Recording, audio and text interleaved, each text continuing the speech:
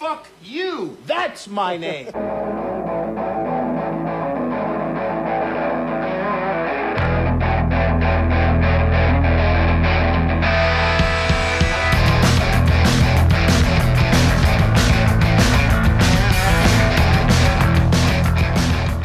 This might be a long night. I don't know. You know, the funny thing is, this movie is so goddamn tight.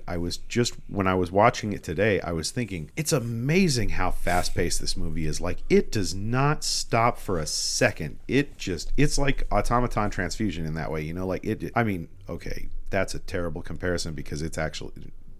Army of Darkness it's a way better actually movie. Good, but, yeah. It's the same idea, though. It is that fast paced in that once it starts going, it does not stop until it's fucking over. And it's 80 minutes long, which brings me to my first point. I didn't watch the movie again. We tried this last week. You're very responsible. I'm a piece of shit. Dude, we've been watching this movie for so long. It's not like I needed to watch it again. I watched it again because I love Army of Darkness, and it was an opportunity to watch it again, so I took it. This is Sharks Across Hollywood, by the way, and that little preamble is obviously about us talking about Army of Darkness. Incidentally, you haven't introduced us in quite a few episodes. That's the Rev across from me. I'm Andrew, the bullshit master person, the bullshit masturbator, because I had one good joke in me one time when I was introducing us about you being the Val Venus to my penis. That still makes me smile. And that might have been the last time. I don't even remember. No, you got your hetero pod mate. That was a good one. That was a good I think that was a good one. It wasn't as funny as the Val Venus to my penis, but it's more apropos, if you will. If anybody knows who Val Venus is. I don't even know who that is. I just like the rhyme of it. Hello, and you said ladies. Penis. This movie is full of penises. There's like 3 vaginas. It's definitely a sausage fest. The opening scene of this movie. No, not the opening scene. We're going to talk about the closing scene. Fuck it. Because I just had a thought. If you're here, you've seen the movie. You know what the fuck we're talking about. We'll talk about the end for real. There's a lady in there who it's basically the replacement Linda, only it's not Linda. She's like a redhead. And I was trying to figure out where the fuck I knew this chick from. I'm like, what Linda, the hell? You a bitch.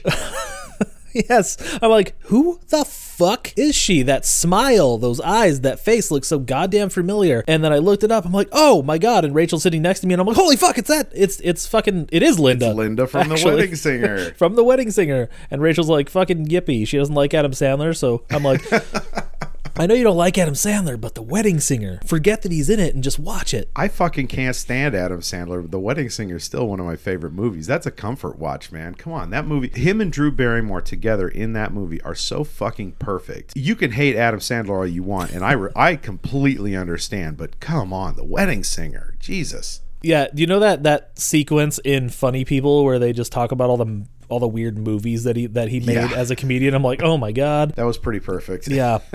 Merman, all like that you shit. said, the first 3/4 of Funny People is actually pretty fucking good. Yeah. Anyways, we're not talking about funny people. I mean, we're talking about funny people, but we're not talking about funny people. You know what I mean? We're talking about Bruce Campbell and Ivan Ramey. Who the fuck is Ivan Ramey? He's everyone in this movie. Ted plays fucking like 4 different characters. Ted is the brother who's in everything. Ivan Ramey? Ivan is the other brother who writes it with him. Oh, okay. I got Ted and Ivan confused. Never mind. Ted Ramey. Ted Ramey is every 3rd character in this movie. And Bill Moseley's there too. Did you know that? Wait, what? Yeah, who the fuck does Bill Moseley play? He's like the second in command evil Deadite guy. So he's just hiding under a mask the entire time. Oh yeah, yeah. The one who like has a melted I think so. Yeah. Okay. Jesus. Why would they go to the trouble of casting Bill Moseley? He asked to be in it. If they're going to completely cover him up like that. I don't think Bill Moseley was quite the Bill Moseley we know today. Bill Moseley was already Chop Top for fuck's sake. But I think he was just a fan, and that's how they got a lot of people in this movie. Bridget Fonda shows up in the first like 5 minutes, and she's just there for 3 shots. We said, and she was a big star at that time. Yeah, like that. She was actually a star in like 1990. The story goes that she just happened to be a fan, and her agent called Sam, and he's like, well, if you ever do like an Evil Dead movie, you know, she'd like to be in it. And there you go. She's fucking in it. And that's the same thing happened to Bill Moseley and all the random fucking celebrities that are in this movie. That's crazy. Isn't that fucking weird? This is easily the most accessible movie in the Evil Dead franchise. It's not the best, though. It's not the best. Evil Dead 2, I will go to my grave saying Evil Dead 2 is the crown jewel of this franchise, but it is the most accessible. You're right. I do love Evil Dead 2. My favorite is still the remake. That's kind of fucking weird. See, I don't consider that part of the franchise. Well, it's not. You know, it's. I consider that to be its own thing entirely, like completely separate from all this. As far as horror remakes go, that's a good one though. Oh, it's definitely strong. There's no question about that. I'm not going to say I don't like it more than Evil Dead 2, but I definitely liked it. Like it's a strong horror remake. And it's scary. I would say it's as good or better than the Texas Chainsaw remake, which is probably one of the best. That one is an okay remake, so not everything that Michael Bay touches sucks. 50-50. Should we just start talking about the movie now? I suppose we might as well. We're going to have to eventually. Oh, hey, by the way, this is our Ash Wednesday episode. Should I tell the story again real quick? Yes. No, fuck it. Just splice it in from the other one. Oh, that's a good idea. Either way, stupid story alert. I mean, stupid me in the stupid story alert. So this is coming out on Ash Wednesday, which is why we're doing Army of Darkness. Because you're welcome, motherfuckers. Yes, because the character's name is Ash. So when we were recording our last episode, I said, hey, dude, I forgot that in between Automaton Transfusion and Sing Street, which we're going to do for a St. Patrick's Day theme thing because it's an Irish movie. I'm like, shit, we need something in between those two. And it's going to come out on Ash Wednesday. So that's a Catholic-ish holiday. So we should do something with a Catholic priest in it or something. Because you know me, I like to stick it to the church people. It's fun for me. You know what? I'm actually right there with you. My hatred of organized religion has just been growing and growing over the last few years. So yeah, I'm fine with that. So you suggested you chimed in right away. You're like, well, how about like Evil Dead 2 or Army of Darkness? And I just kind of brush you off. I'm like, yeah, sure. What about like Silver Bullet? There's a priest in there. Then you're like, okay. I feel like you were very confused as to why I brushed right over that. I don't know if you were or not, but I imagine you. I wouldn't say very confused. I didn't remember. I have no recollection of a priest in Silver Bullet is the thing. Well, I guess he's that probably confused me more than anything. I guess he's a pastor. He's not really a priest. Oh yeah, okay. It's the guy from fucking The People Under the Stairs and that show that I keep forgetting the name of. Twin Peaks? Yeah, that one. You said, hey, well, how about that Elijah Wood movie, Ash Wednesday? And I'm like, that looks kind of boring. I don't really want to do that. And not that it would be a bad movie. I just wanted something fun and light and something kind of dumb. And you're like, well, how about Army of Darkness? I'm like, yeah, sure. What about something with a priest? And you were really hung up on that priest thing. Yes, I was. And then you're about to leave, and then I do that thing where I'm like, we should do Army of Darkness. Because remember, I shouted after you, and I'm like, I didn't just pretend like I came up with that idea. I just realized what the fuck you were talking about. Because the character's name is Ash, and I didn't even think about it. It took you a minute. Yeah, so Ash Wednesday, Army of Darkness, here it is. So let's start at the beginning.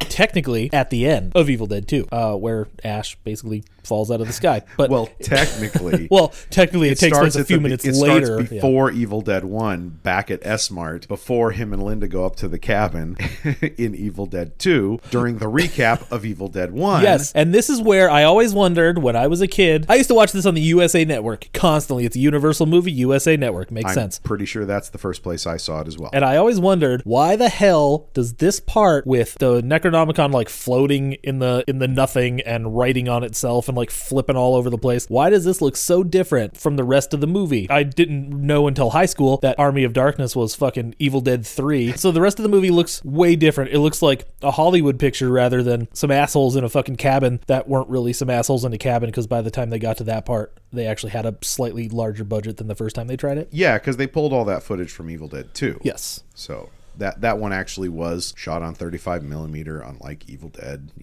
which was 16. And they had to build that cabin because they tore it down from the first movie. That whole Sea of Blood Necronomicon thing was, that was pretty cool. And it was awesome. I've always liked that. But it is a very distinct look. Evil Dead 2 has a very distinct look, and it's very different from Army of Darkness. There are a few very Sam Raimi shots in this movie, but this is definitely a more studio-friendly movie. I realized this today when I was thinking about this.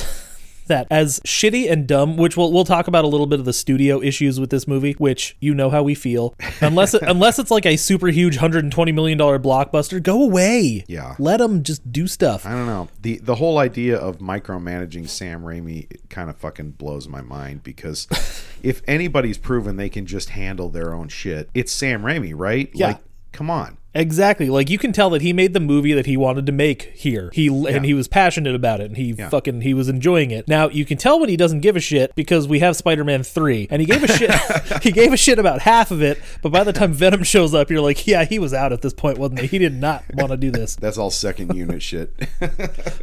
Like, he was there, but he's just like, fuck it. He didn't even wear a suit that day. He's just because Sam Raimi wears suits on the set the whole fucking time. Really? I don't know the whole time, but he usually wears a suit when he's directing. So after the Evil Dead 2 like flashback recap thing, we get the last shot from Army of Darkness, Evil Dead 2 that we get in this movie, where the car and the tree fall out of the sky with Ash. Apparently they shot it again for Army of Darkness, but they couldn't get it to look as good, so they just used the one from Evil Dead 2, which is really fucking funny to me, because Evil Dead 2 was like a $12 movie, and this is like a $10 million movie. I think Evil Dead 2 was 1.2 million, wasn't it? Yeah, it was something like that. It had an actual budget, not like the first time. I mean, it was produced by Dino De Laurentiis, and it was a studio film, but it was a studio fringe film. After Ash drops out of the sky with his car, it's his car, yeah. It's actually Sam Raimi's car, and a tree. It's just a car, a tree,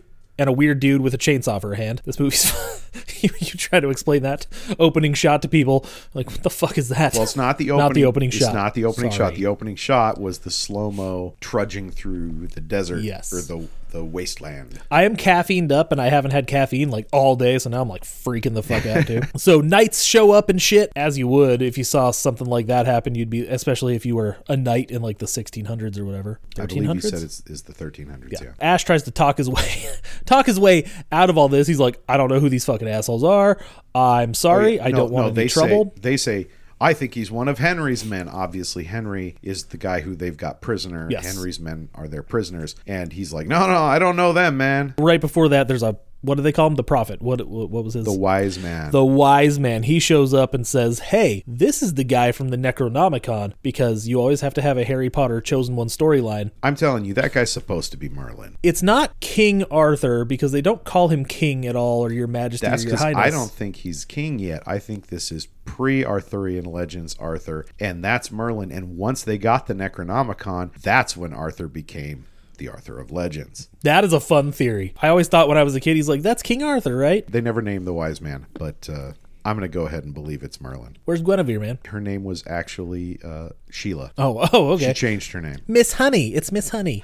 That's right, Miss Honey. So Ash is apparently the fucking chosen one. You gotta, I guess. Well, when you fall from the sky in a giant explosion, that pretty much spells chosen one, doesn't it? This dude just can't catch a break. Let's say that Evil Dead and Evil Dead 2 and Army of Darkness are all in the same universe together, because Evil Dead 2 is essentially just like Evil Dead 1 never happened. No, Evil Dead 2 recaps Evil Dead 1 in the first 15 minutes of Evil Dead 2 is Evil Dead 1. It's without all the other characters, and it's just him and Linda again. True, they streamlined it for speed's sake, but what you can basically do, what I think one person did in the early days of the internet, is you can go and you can edit them together so that at the end of Evil Dead, when the evil comes through the house and possesses Ash right in the final shot, you can then splice that together with the 15-minute mark shot of when it hits him, and then it throws him through the air and he lands in that puddle, and then the sun rises and it drives the evil out, and then he goes and does his gear up scene.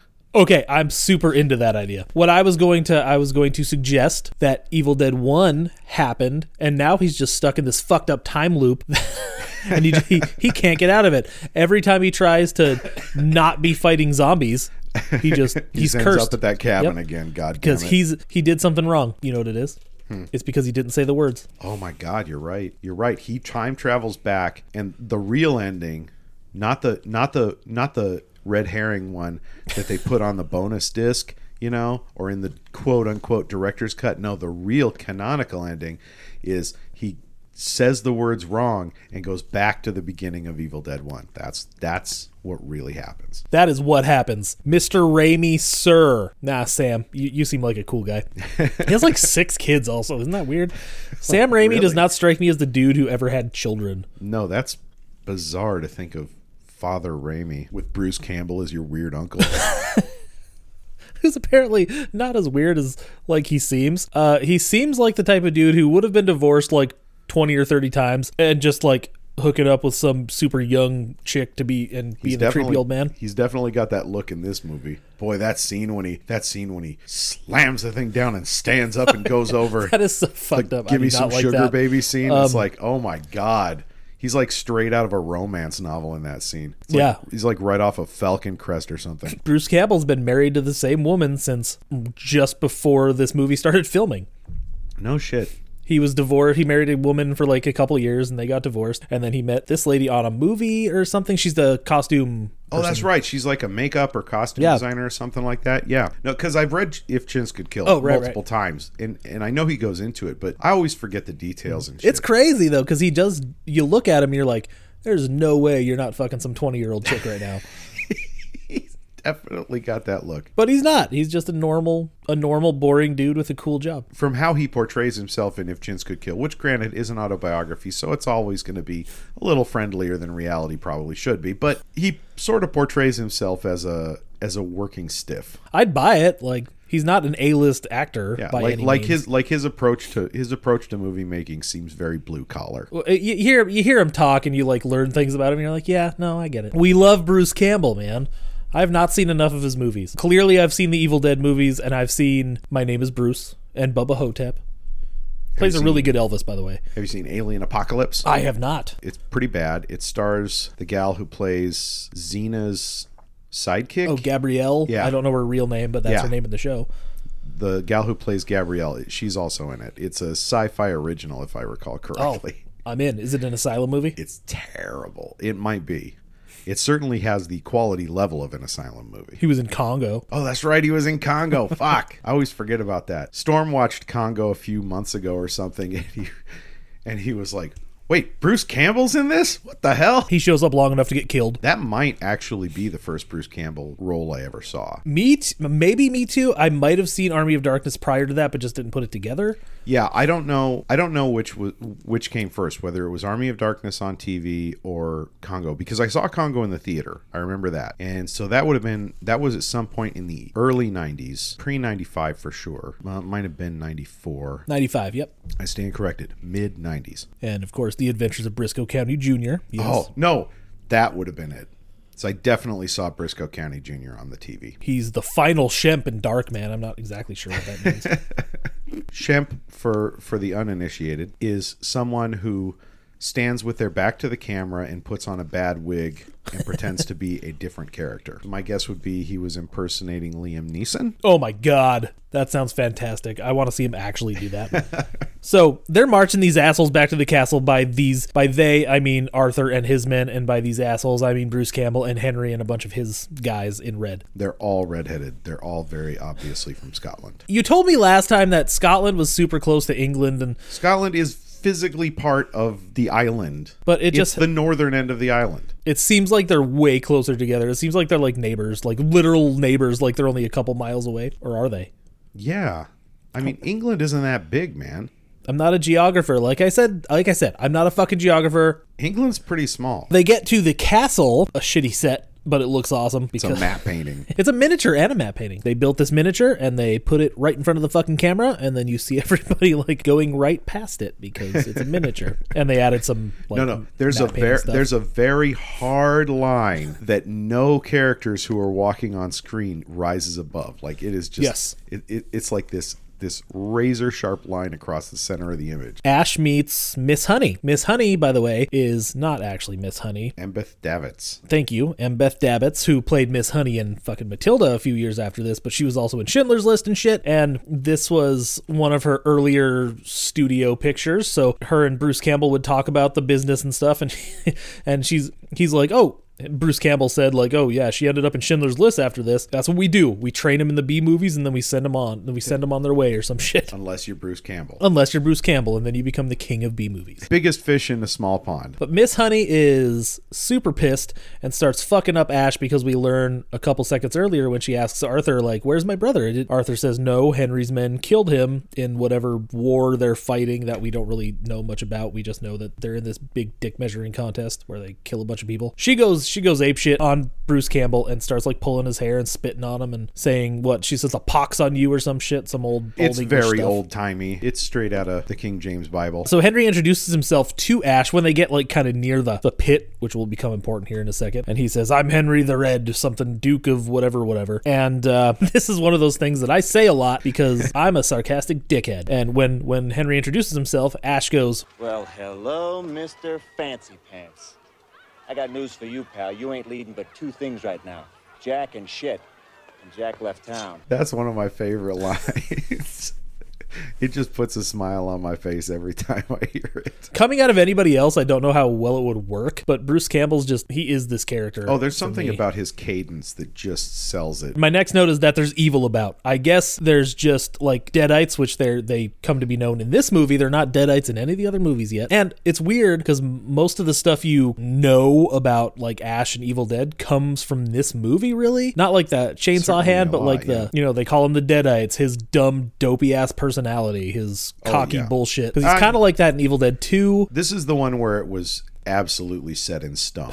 Yeah, and he's just kind of a hero by accident. He's still a little more grounded in Evil Dead 2. Evil Dead 1, he's like just a regular Joe. Evil Dead 2, he's becoming the Ash we know from Army of Darkness, but Army of Darkness is the movie where he became Ash. Like, what did you say the last time we recorded? You said in Evil Dead 1, he's Ashley. It's not till he's Evil Dead 2 that Ashley. he becomes Yep. Ash. And that weirded me out, by the way. The first time I watched that, I'm like, Ashley? What the fuck are you talking about? Actually, you know what? I think I had played Fistful of Boomstick by the time I'd seen that. Oh yeah, that would be weird. And he mentions his name. He's like, Ashley J. Williams. Arthur and his guys are kind of annoyed because they feel like during the evil nonsense that Henry is like attacking them, but then Arthur is being a dick right back. So it's kind of like the real world, isn't it? Yeah, it's very he said, because Arthur makes some grand proclamation about, as the evil ravages our land, you persecute us, blah, blah, blah. And then Henry's like, ye fool wankers, I'll tell you, you rose your swords first, you fucking cunts.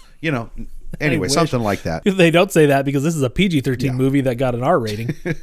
They de-Scotify it a little bit, but basically that's what he says. Yeah. So now the pit will come into play. We see a guy get kind of nudged in there, and the pit is basically just this giant hole in the ground. It's pretty metal. Like, Yeah, it's a giant hole, but they have like metal framing around it. It actually looks way too advanced for this era, but I'm okay with it. I'm good. There's also zombies in a magic book, so I'm cool. It would look right at home on the cover of a Judas Priest album or something. Especially this next shot. We get the goriest part of the movie. We hear the guy scream from the pit, and a giant blood fountain, which is a staple of these movies. Blood flies in people's faces all the time. Yeah, this is definitely a Sam Raimi shot where he just pulls back and suddenly a fucking geyser of blood shoots up. As I was watching it this time today, I was like, God damn, what did they use to pump out all that blood? Because fake blood is kind of thick and sticky. Boy, they really got it firing out of there. A lot of it. Maybe they just use Kool-Aid. Like a real lot of it. Yeah, apparently all the extras and stuff had one outfit. Oh my. So So- is that why everybody scattered as soon as the blood started flowing? Well, apparently, like, they lucked out because Sam Raimi was like, no, we're doing it. It's gotta happen. And she's like, but we only have Bruce Campbell's wife. They only have one clothes, one thing. And he's like, I don't give a shit. Up it goes. And apparently, just as it happened, the wind just happened to blow in the perfect direction. So that's why the fountain kind of goes in the opposite direction of everybody. yeah. It's just a happy accident. Why wouldn't you shoot that last? Sam Raimi's fucking out of his mind. Apparently, he worked these people like they were almost shooting for 24 hours a day. Oh my From god. what I gather, one of the guys, I don't know who it was like, all right, so the sun's coming up, and we're all like, fuck, we're done. Thank God. They're putting up these black like wall things to block out the sun, and they're like, he wants to keep going. It's been like 12 hours. Sam Raimi's a machine when he gets going, huh? So that's how you know he's passionate about shit. Like, I guarantee that shit didn't happen on Spider-Man. Not because he wasn't passionate, but because it Not was Spider-Man 3 for sure. Oh, well, Spider-Man 3, again, he was barely there. Maybe Spider-Man. Maybe Spider-Man 2. That's a big studio picture. I don't think that's true. That's true. he wouldn't be allowed to do that. Probably 12-hour days. And Dino De Laurentiis was a psychopath, I would imagine, and he didn't give a shit. He's just like, money. So after the blood geyser, another dude who's wearing this armor plate runs away, and then Arthur pulls out a crossbow and shoots him right through the armor. It's like worthless, like a stormtrooper. The bolt he fired was not a proper bolt either, because crossbow bolts have flat tips, and this very clearly had an arrow tip on it. So there's historical inaccuracies all over the place in this scene. So let's not get overly hung up on that. But that dude gets like pinned to a cross. Yeah.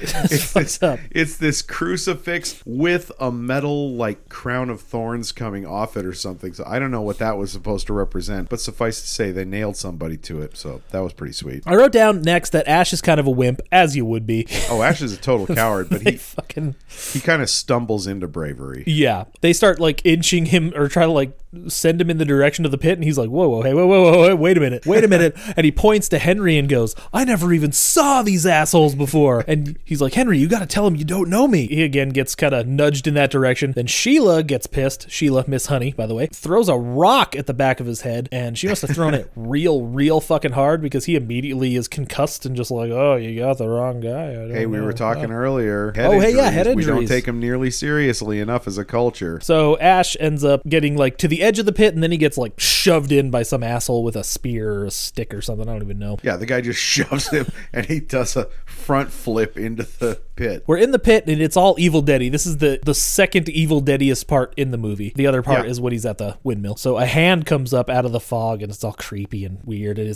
there's like this boggy thing under there. And then, of course, a creepy Deadite pops up, and like literally pops up like Aleister Black, if you guys know what I'm talking about. Like Nosferatu. Okay, that's better. Like better Max comparison. Shrek and Nosferatu for the old school fans out there. And she starts kicking Ash's ass with martial arts, because that's what Deadites in the 1300s were just capable of, just kung fu-ing people. So he gets his ass kicked a little bit, but he does get the upper hand. He does a cool like ankle lock, head flip her over kind of move. And then the guys up top are getting kind of pissed. They're like, what the fuck? We need spikes. Arthur says, spikes. And then they spin this wheel, and these spike walls start closing in, and you had an opinion about the spike walls. Yeah, well, I mean, the spike walls are a good effect, obviously, but the problem is there's not really any jeopardy to them, because in the first establishing shot, when Ash falls down into the water and pulls himself up, we established that this pit is fucking huge. It goes way off under the ground in one direction. I mean, granted, it's just one direction, but it's parallel to where these walls are, and the walls are not as wide as the pit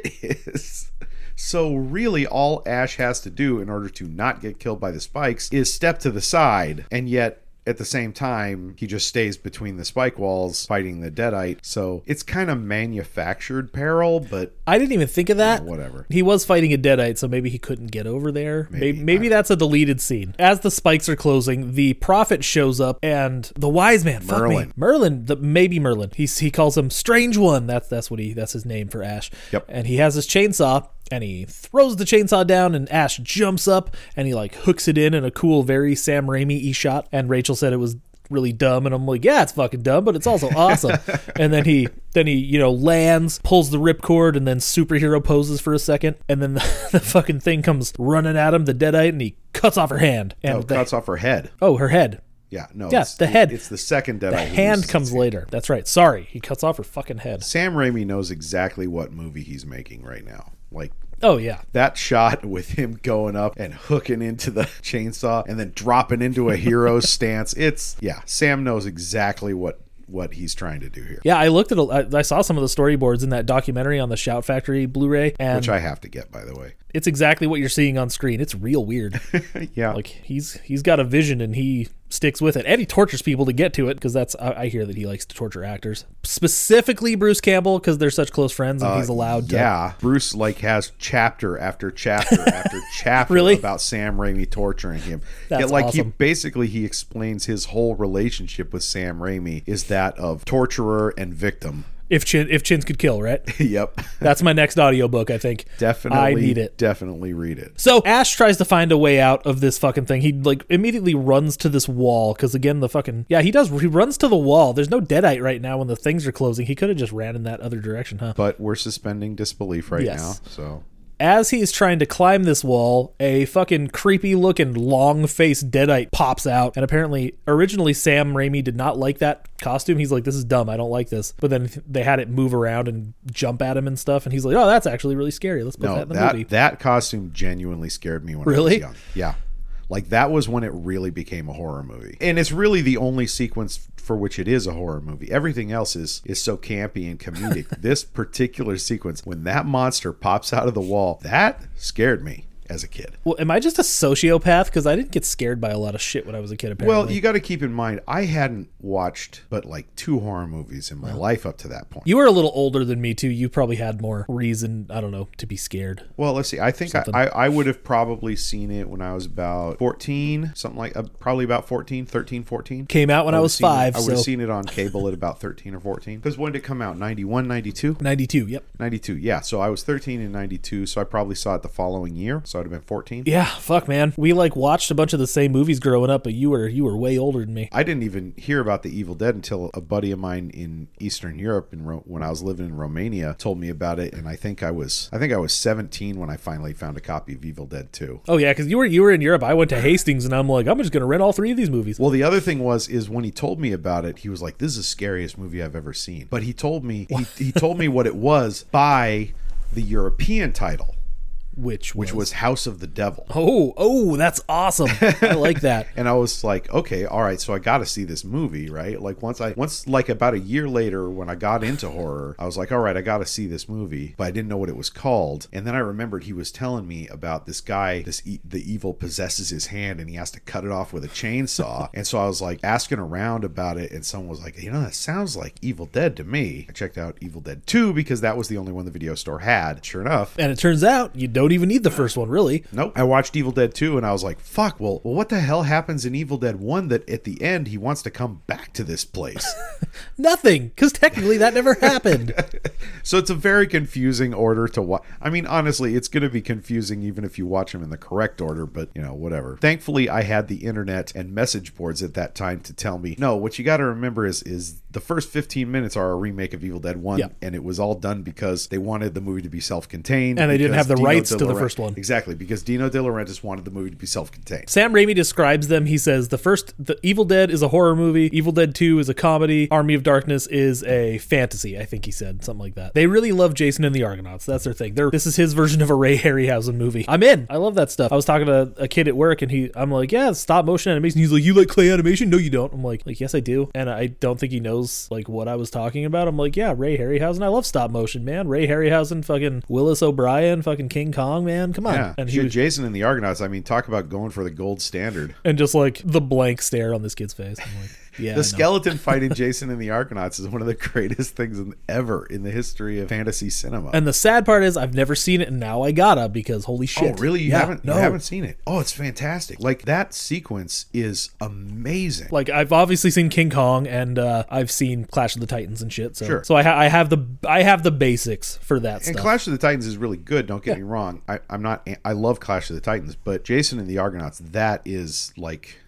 skeleton fight is perfection. But yeah, I like that stuff. It's really cool, and it's so intricate, and there's so much of that in this movie, and it's not as intricate as any of that at all, but it fits so well with what they're doing, and it's fantastic, and we will talk about it when we get there, because it's coming in like an hour or so. Again, it's because Raimi knew what movie he was making from the get-go. Like, he's setting up the proper tone for this movie so that when we get to those points, the fact that he couldn't afford to do it as well as Harryhausen did it is acceptable, because we've established a tone for the movie. So as he's fighting this monster, he does cut off the monster's hand, and it flies into that dude's face. A reverse shot. Sam Raimi is the king of the fucking reverse shot. Oh yeah, too. big time. And it's definitely like they like dropped it off of his face or something. Yep. They probably had him biting onto it. Oh, that's yeah. And then release it and go into that O face. I learned about reverse shots because of Evil Dead. Raimi learned that trick back when he was making Super 8 movies. And you know what? Because Super 8 movies were made with film. Yeah, so you had to kind of do weird shit. Yeah, and you could take the film, flip it around, and splice it together and make your reverse shot. The Angry Video Game Nerd had a few of those shots, and maybe I learned it from him, and he mentioned Army of Darkness and stuff, or Evil Dead and Sam Raimi about it. Sam Raimi is a film school unto himself. If you're a young filmmaker, the best things you can do are read If Chins Could Kill and watch The Evil Dead. Like, if you just want a crash course, those two as a companion piece will give you so much information.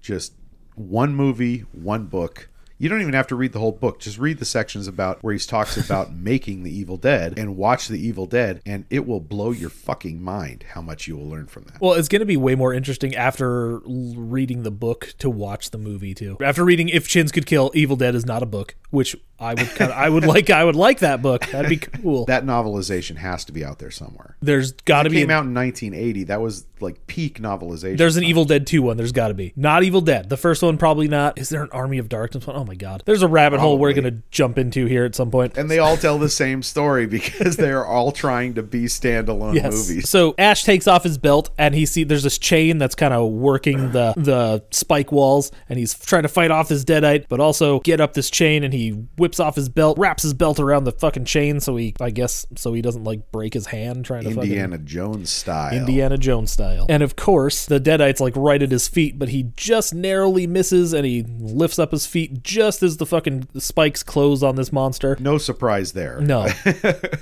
He climbs out. Everyone is super freaked out. Like, they've never seen anybody like survive the pit. Yeah, and it's really funny watching him just kind of climb out, and he's pissed. He walks right up to Arthur, punches him in the face. No. He walks up to Arthur and he looks at him in the face and goes, "Your shoelace is untied." Okay, why did he look down? Does he even know what a fucking shoelace? Does he know what a shoe is? Fuck knows. But he looks down and then Ash punches him. That's right. I forgot that detail. But yeah, no, I was wondering. I'm like, why did he look down? Does he know what a shoe is? Does he know what a shoelace is? That's what you have to do. You just kind of got to go, sure, why not? This is a movie where you just have to kind of roll your eyes and go, okay. So now he starts goading everyone because he's like, yeah, who wants a little? Who wants some? Who wants some more? And then he turns to the guy who was whipping them as they were being driven towards the pit. You know, the guy who was so happy with the whipping. He was like, "You." I have a good question. Oh wait, so he tells everybody to kind of let Henry and his men go. Henry has his weird laughing fit. I always thought this scene was super strange. It's a little weird, yeah. He like, it's not even real laughter. He's just like, ah ha ha ha ha.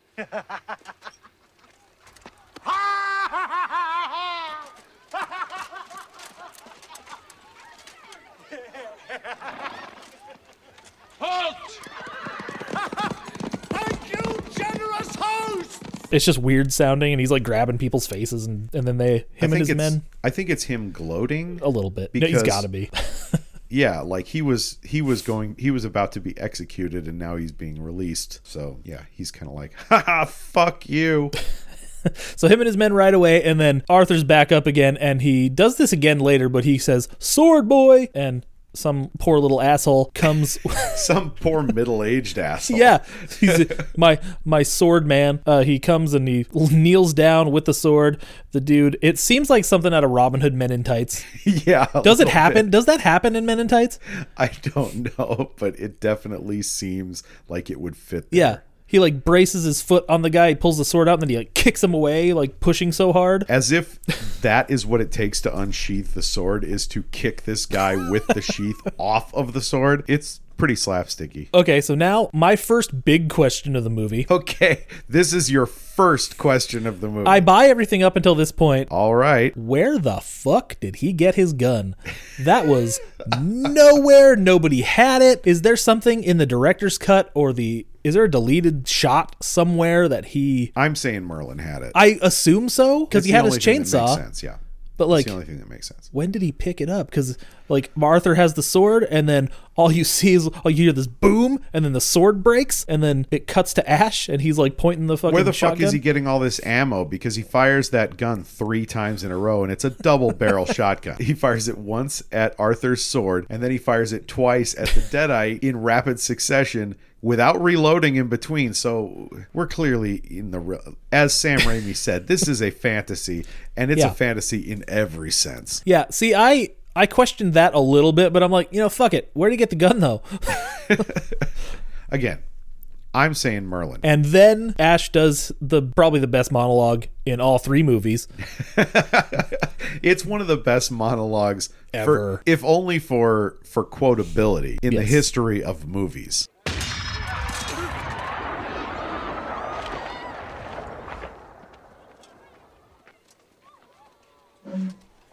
Yeah. All right, you primitive screwheads, listen up. See this? This is my boomstick. It's a 12-gauge double-barreled Remington. S-Mart's top of the line. You can find this in the sporting goods department. That's right, this sweet baby was made in Grand Rapids, Michigan. Retails for about $109.95. It's got a walnut stock, cobalt blue steel, and a hair trigger. That's right, shop smart. Shop S-Mart. You got that? Now I swear, the next one of you primates even touches me. Yeah!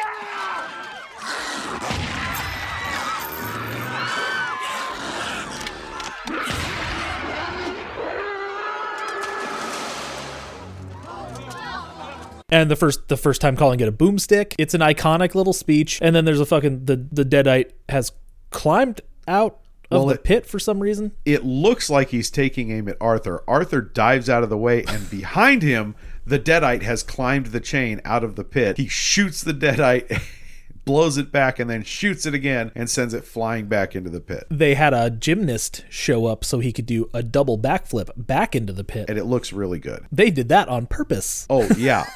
I'd say it's fairly clear that they did it on purpose. But, they do make it look very natural. It looks very Three Stooges. And now, Ash is a badass officially. He's not just running for his life now. He just looks at him and goes, "Let's talk about how I get home." And now he's sitting on he's in the throne room, on the throne. Yes. Being waited on by maidens. He is eating grapes by the fucking bushel? Is that what you call it? I don't know, but this woman lowers a bunch of grapes on the vine into his mouth, and he just bites off the entire end of the bunch of grapes, chews it, and just starts spitting seeds left and right. And he giant turkey legs. He takes one huge bite off it, burps, then a flagon of mead or whatever, Yeah, he has slurp. He has burp, wine or mead, whatever the fuck that stuff is. And then giant loaf of bread. And I'm like, even Miss Honey's all about him now. She comes in and she's like, "I'm so sorry. I was such a bitch to you," basically. No, she says, "I thought thee one of Henry's men." Yeah. And then he says, first you want to kill me, now you want to kiss me. Blow." Like, Jesus. He's such a jerk. He is. He's a super dick. Like, fair enough. She was kind of a bitch, but she's so cute in this movie, too. No, It's Ash, like fucking... Ash definitely, when he has the opportunity to be a dick, he's such a dick. He's a scared little boy hiding behind the cocky exterior. So now we learn how he's going to get home. We learn about the Necronomicon. They never call it the Necronomicon Ex Mortis. It doesn't have all that lore behind it really anymore. They just basically call it an unholy book. It is that an we unholy too book. seek. And only Ash can quest for it because he is the chosen one. But he can't go for it yet, because we have to have a little fight that they ended up this was in a reshoot, because at first they were like, "We're gonna do it," and then they're like, "Nah, fuck it, we're not gonna do it." And then at the end they're like, "Nah, we're gonna do it. We're gonna do this shit." This is a very Evil Dead-y scene too. Yeah, only like funny Evil Dead. Oh yeah, no, it's Evil ridiculous. Dead 2, I guess I should Yeah, say. because Evil Dead is fucking scary. That movie's freaky. Yeah, I mean, with the exception of the cheesy special effects, like if you can set that aside, the movie it's a horror movie. Yeah, Like, it really is. the part where his sister turns into a Deadite, that first thing where she's like naming off the cards. Oh yeah. Oh my God. That's yeah, fucking... that's creepy. And then Linda is probably the scariest part of that whole movie, that like childlike thing she's got going on. Yep, it's very creepy. Then everything else is just like, hey, there's monsters, fuck it. Let's just shoot them and cut them apart and stuff. Also, bodily dismemberment doesn't do shit in this movie Well, no, it does. It stops evil Ash. for like a second. Until Ash fucks up the thing with the words, and then the Necronomicon gives him power. Okay, fair enough. So we get a nice little Deadite fight. Apparently it was going to be a lot more intricate in the initial shooting, but it just turns into him. What does he say? He's like, Yo, she-bitch. Let's go. he has a shotgun and he's going after it. He's doing the thing where he's shooting it like 1,000 fucking times too, isn't he? Yeah, he does. I think it's not as bad as in the final fight. The final fight is just fucking ridiculous. But no, he shoots the cauldron out of her hand when she's about to throw it on that blacksmith looking guy. That's right. And then he does the kick, fight, spin, boom, kick, fight, spin, boom. I think he actually does reload every 2 shots during this sequence, but he does it really fast. You know what? He doesn't reload between the second and third shot. Yeah, I don't think I ever see him put bullets in that fucking thing. He does just during that one sequence when he says, "Yo, she bitch, let's go." And he also doesn't have a hand right now. He doesn't have a chainsaw or anything. He's not, and it's really obviously his hand just tucked in his fucking sleeve. Yeah, I love that they maintained that even into the Ash versus Evil Dead. Oh, do they? franchise. They don't like try to make it look any better. It's just his hand tucked inside his sleeve. That's- It's way longer than his other arm. That's my favorite. It's That's awesome. ridiculous. This is always one of my favorite sequences in any movie. It's technically a gear up scene. I call it the hand job scene. They're gonna give him a hand, Literally. and it's really just them fucking. It's the Sam Raimi extreme close up cut. Extreme close-up cut. Well, extreme, the snap zoom. the snap zoom. Thank you. Yes. Snap zoom to extreme close-up. Yeah. And then this is another one where Rachel chimed in. He has the pump. He pumps it up and he does all that stuff, and it's like mechanical and shit. And he goes, I think the idea is that it's hydraulic or something. yeah, something like that. Apparently the designer or somebody like really wanted it to have a pump, so they gave it a pump. He pulls back and he goes, "Hiya!" And then Rachel goes, "Wait, he really had to say hiya there?" And then he grabs like a wine glass, a goblet, if you will. An iron goblet. And then he pulls it back and we get a nice shot of him looking at his hand, and he does his.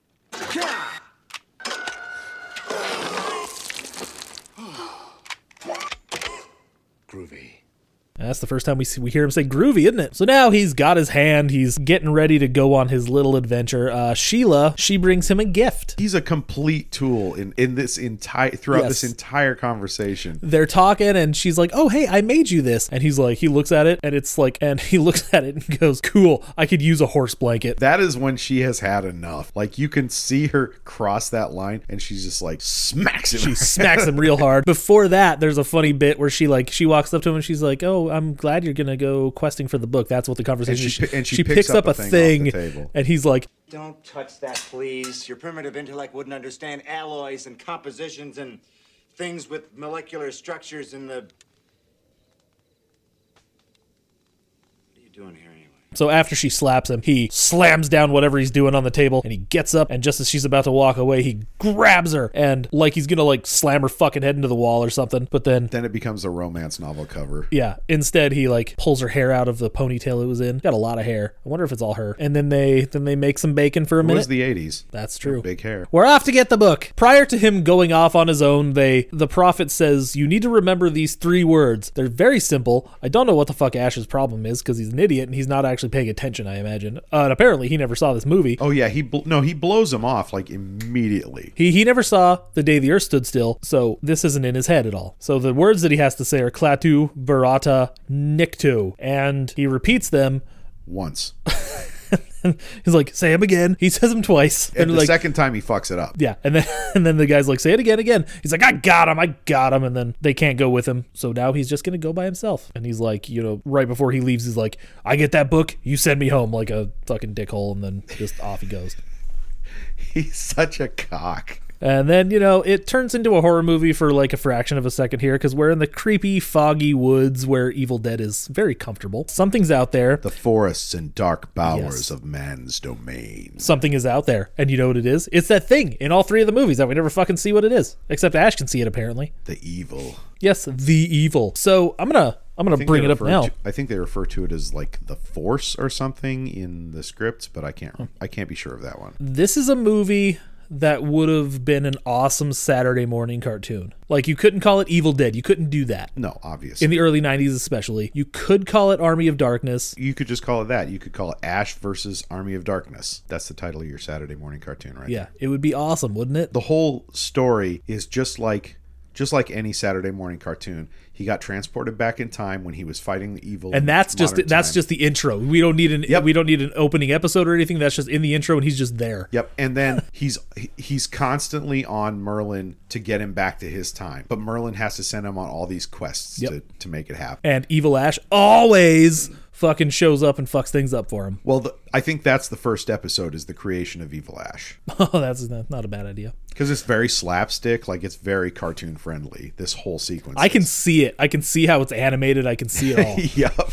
I see it as being animated very much in the style of Dungeons and Dragons. I'm thinking, about like Captain N. Oh, yeah, there you go. Yeah. Yep. I think those are kind of that's kind of a one-to-one. Have you ever seen Tales from the Crypt Keeper, the cartoon show? I have not, but I've seen the promo cell for it, and if that's any indication, same idea. Yeah, that is the perfect animation style. Specifically, I cannot remember the episode, but it scared the shit out of me when I was a kid, and I don't know why, because I watched it again. I'm like, this is dumb. But it's one where I still can't believe that was a thing. What, the Tales from the Crypt Keeper cartoon? I've never seen it, but the simple fact that it exists blows my mind. I think if I'll find it and I'll tell you which episode it is. I think the entire series is on Tubi. Yeah. So you can at least check that episode out. It's kind of interesting. That animation style is just perfect for something like this. They fucking did turn this into a cartoon, kind of. Skeleton Warriors. See, I never saw Skeleton Warriors, so that is a totally entirely different. That is a very serious show. Yeah, see, like I think this would do really well with the style like intact. Like you could just take it exactly as it is,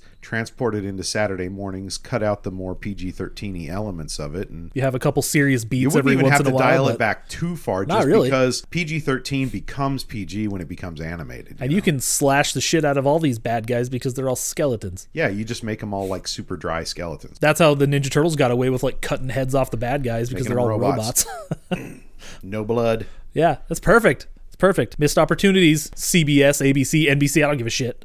You guys all suck. You missed out on. Come on. We all know this was a Fox cartoon for sure. I know Universal, so it was NBC. Yeah, but it would have had to have been a Fox cartoon because only Fox would have aired it. Fox were the ones who aired all the edgy cartoons. They did X-Men and Skeleton Warriors was a CBS show. Cadillacs and Dinosaurs, also CBS, I think. I always remember Fox getting the more edgy cartoons. Saturday mornings got kind of fucking weird in the early 90s, especially. You know what I really liked that I never finished watching, and my understanding is it never got a proper ending, was Pirates of Dark Water. Oh fuck. Yeah, no, it didn't get an ending. That really disappointed me because I never finished it, but I always wanted to, because I loved the original miniseries that they did. They did like a 5-episode miniseries to start with, and I loved it.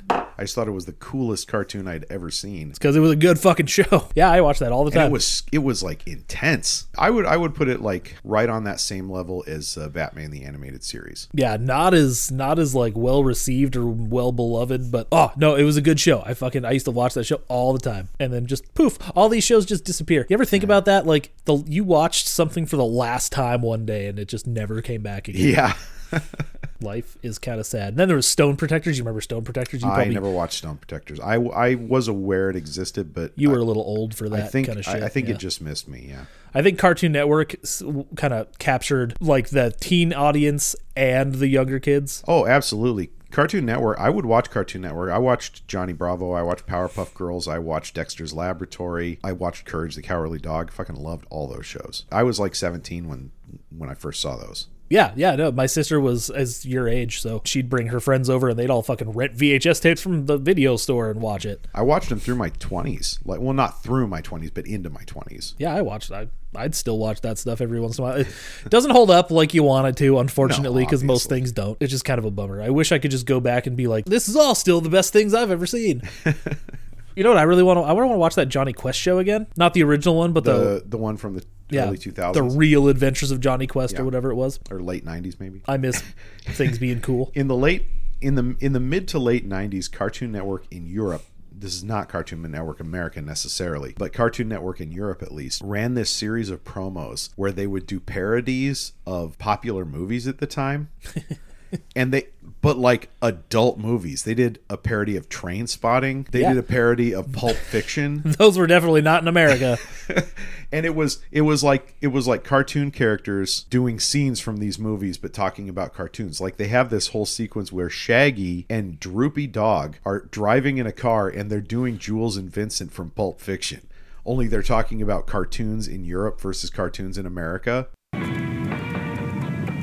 So tell me again about the 79 countries. It's like this. Cartoon Network's the same in those countries as it is here, except for little differences. Example. Okay. Know what they call pound puppies in Paris? They don't call them pound puppies. Nah, they don't have pounds in France. They have the metric system. Then what do they call them? They call them Les Puppies Royale. No way. Yeah. Well, what do they call Smurfs in Spain? Like a Smurf is a Smurf. They just call them Los Smurfs. Los Smurfs? Yeah, and in Morocco mole is just called mole.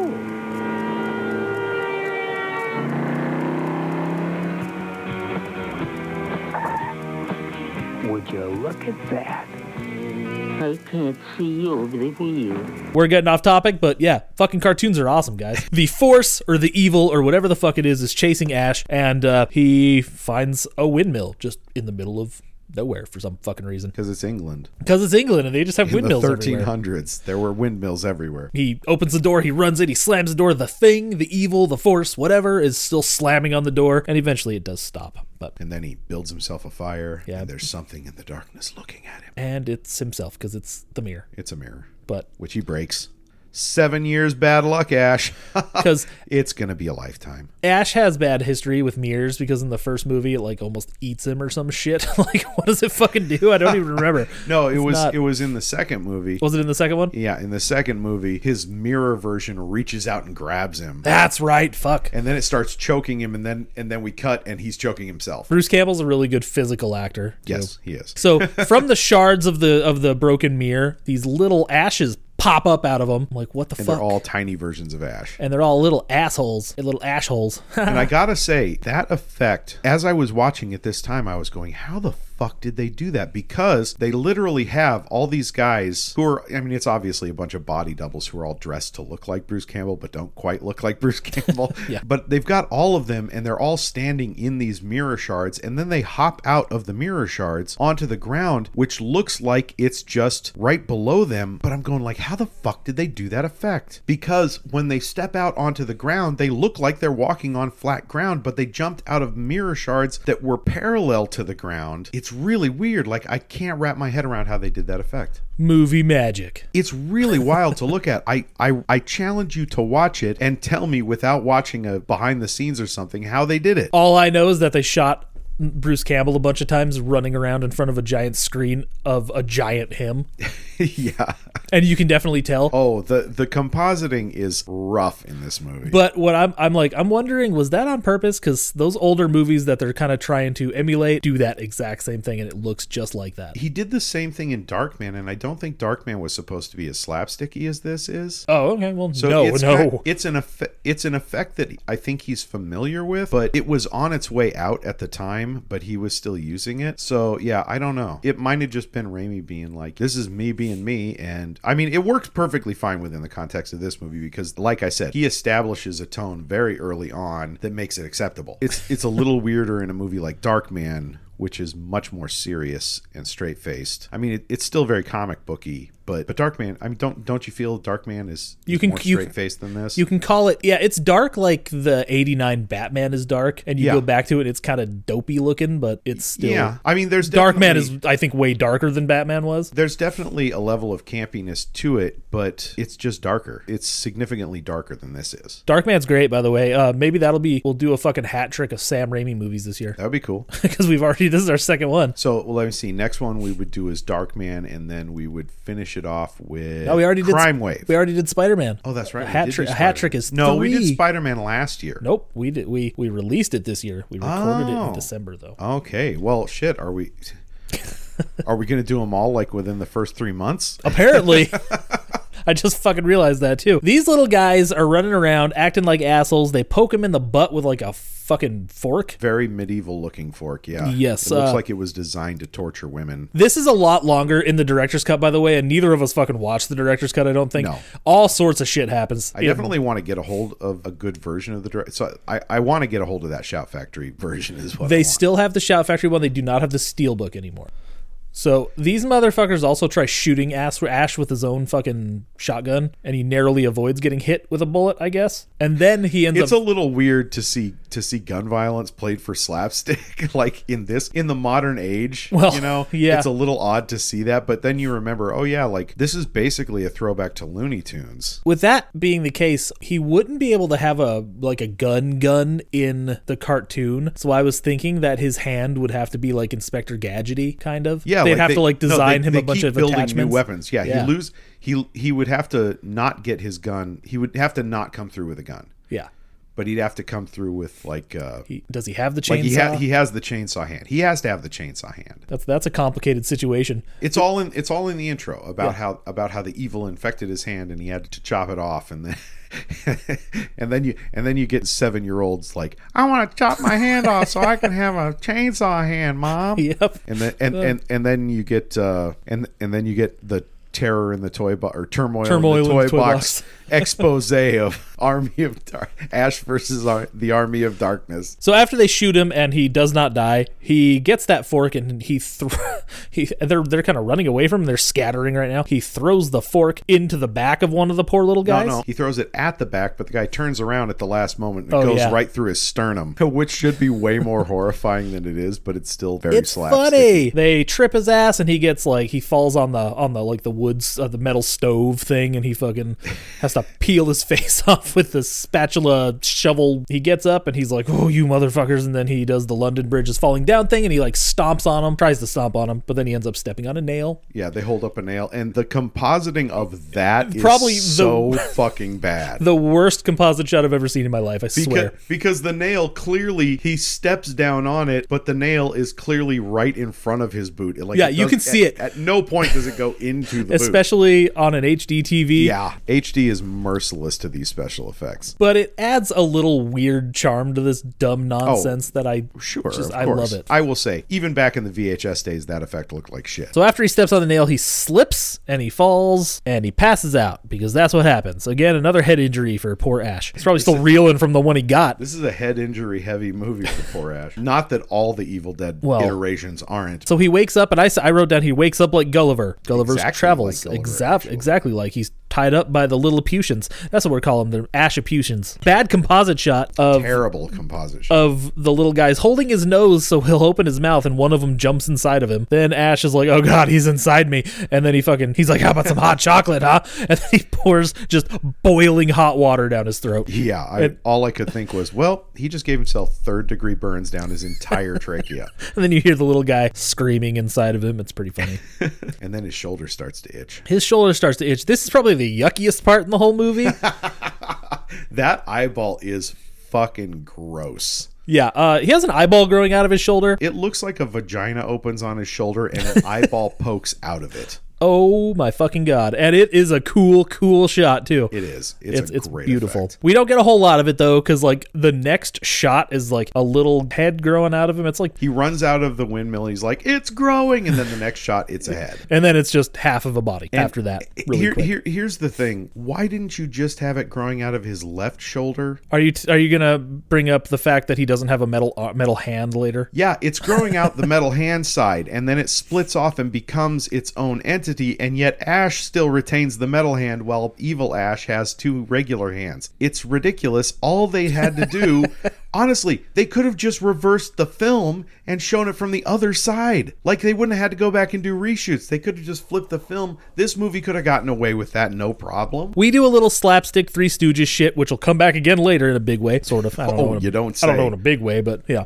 They're slapping each other, being all poking each other's eyes. Well, this and is shit. after they split off of each other and are now two separate entities. Well, no, now they're splitting, and after they split, they kind of have this thing where they walk. Oh no, yeah, that's right. Because while it's just two arms, Evil Ash reaches up and punches Good Ash in the face with the metal hand. They do end up splitting though in a really dumb looking like effect. It like makes no fucking sense at all. And then they're like circling each other. The theatrical cut is really short here, and I remember this specifically. There's a bunch of dialogue left out where they're circling and Ash goes, "What are you? Are you me?" And then the bad Ash goes, "What are you? Are you me?" He's just like making fun of him. Evil Ash is a dick. Yeah, he is. He's like a bigger dick than Good Ash. He's like, "You're Good Ash. I'm Bad Ash." And then he starts doing the goody little two shoes dance and punching Ash in the face on like the goody little two shoes. And then the next shot is just you see the barrel of the gun go up his nose, basically, like right underneath his nose, and Ash pulls the trigger, the guy goes flying, and this is where this is the only like bad choice in the director's cut, I think, because what happens? In the theatrical cut, Bruce Campbell says, Good. Bad. I'm the guy with the gun. in the director's cut, he says, I ain't that good. Good, bad, I'm the guy with the gun is definitely the better line. So now we get a little bit of bodily dismemberment, and I guess it still doesn't work because he's fucking talking to him as he's burying him. It doesn't end him, but it disables him to the point where he can't do anything anymore. He's still alive, like the evil is still alive in that body, but it can't do anything. All right, but we do get another cool like zoom in montage of him like hooking up putting the hooks in the thing, and then straight Raimi shots, and then cool. he fires up the toothless chainsaw, and then it looks like Evil Ash is coming as he's being chopped up. it's like Braveheart. So now he's burying Evil Ash, and this is one of the parts where I learned that Sam Raimi's really mean to Bruce Campbell, because he's like talking, he's like, "You'll never get the Necronomicon," ah! And then as he's talking, just a big pile of dirt flies right in his face, and he's like on the commentary track, he's like, "That was Sam." Yeah, big fucking surprise. Bruce is buried up to his neck. He can't move. It's just his face, and Sam is just like, he's mid-line, and Sam just throws a fucking shovel full of dirt in his face. It's beautiful. Bruce Campbell, ladies and gentlemen. Yes. And he never breaks. He does not break. He just keeps going with the line as he's saying. In fairness, they've been doing this for probably 2 decades now at this point. Sam's been doing this doing like Bruce. Short films and features and stuff together. Yeah. In which Bruce is always the punching bag. He's a good sport, man. I would love to have a friend that I could just kick around like that. He even says that. He's like, basically, Sam knows me as the guy that he can say, "Hey, Bruce, we're going to throw you down the stairs," and I'll just be like, "Okay, which way do you want me to roll?" And we do that cool like Evil Dead cross shot. He puts the cross on the grave, and then there's lightning and shit. So now we go to the cemetery to retrieve the book. It's a creepy looking little place, and it looks dumb. It looks like a set like the rest of the movie. Oh yeah, and totally. it all comes together, and it's all perfect. So there's 3 books, and he walks up to the thing with the 3 books, and he goes, nobody's around, by the way. He's not talking to anybody. He goes, "Hold it. Wait a minute. Nobody said anything about 3 books. Do I take 1 book? Do I take all books?" The thing you have to remember is Ash is kind of stupid, so he has to verbalize his thoughts. Otherwise, he's not quite sure he had them. He doesn't say the words at all at first. He just grabs a book, opens it, gets sucked into this fucking wind hole or whatever, and then he comes out. Which does give rise to the question, if he had said the words, would it have been the book? That is a good question. I was just going to ask that question too, because it happens the second time too. Well, first of all, let's talk about the cool prosthetics that have. He looks like Tim Allen when he comes out of the thing. Is the 2.5 feet long, and then he just shakes his face a bunch and goes. Blah, blah, blah. For the listener, the whole gag is that this hole that opens up in the book when he opens it is basically like a vacuum to a parallel dimension or some shit, and he gets sucked into it, but it's sucking so hard that it's distorting his body. It's like a black hole, and yet he manages to pull himself out, but by the time he pulls himself out, his face is the length of a horse's face. Yeah, and then all he does is just shake his head a bunch. It's a cartoon. It's fun. It is. It's completely ridiculous. Then the second book he grabs, again doesn't say the words, turns into essentially a bat thing, like it flies up and just flies in his face, and then he has a mechanism on his hand that he's like working the book with when it's in front of his face, and he's like, of course fucking Sam's working it when it's behind him, hitting him in the head. Naturally. What happens first is he reaches down to grab the book. Oh, and it bites him. Yeah. That's where he picks it up and has the thing. Fucking grows teeth and just chomps into his fingers. He goes like he's gonna punch the book too. I love that macho thing. It's like, "Oh, you," and then he has this little line of dialogue where he's like, you.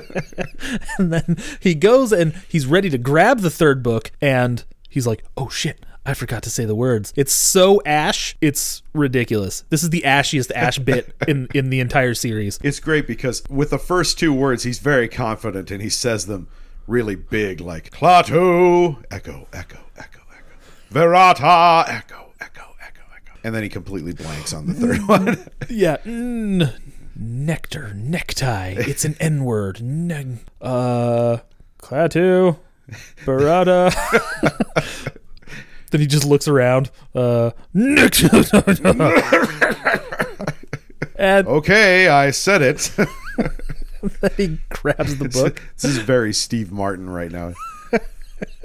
It's true. I didn't put that together either. Yes. Then he does grab the book, and then of course, thunder, lightning, things are happening because Suddenly, he fucked up. All the dead in the graveyard start coming to life underground. And I am pretty sure that one of the skeleton hands that fucks up Bruce Campbell is the woman that would eventually become Sam Raimi's wife. No kidding. I think I heard that right, and I don't know if it's true or not, and I'm making it up, but they did get married in like 1993 or something, so. Well, you heard it here first, folks. It is now official Evil Dead canon. The skeleton fist that went down Ash's throat was Sam Raimi's wife. Yeah, this guy's getting fucking brutalized by all these, who knows, I assume they're plastic skeleton hands, and he's just getting slapped and poked, and one shoves their entire fist into his mouth. Fucking fists his throat. And the sound effect is so good. Like, it sounds so good. Just like when it rips out of him, you can feel it like just ripping his throat. Evil Ash is resurrected. Of course he is. Yep.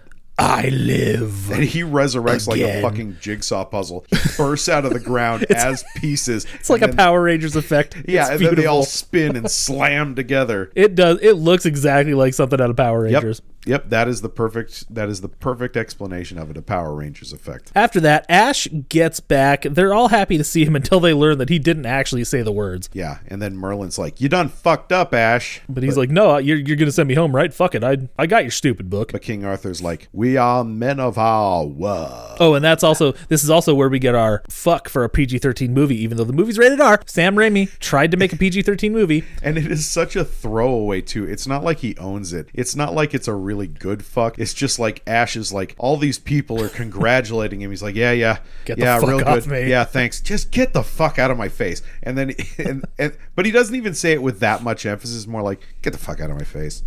Yeah, it's nothing. That is a PG-13 fuck.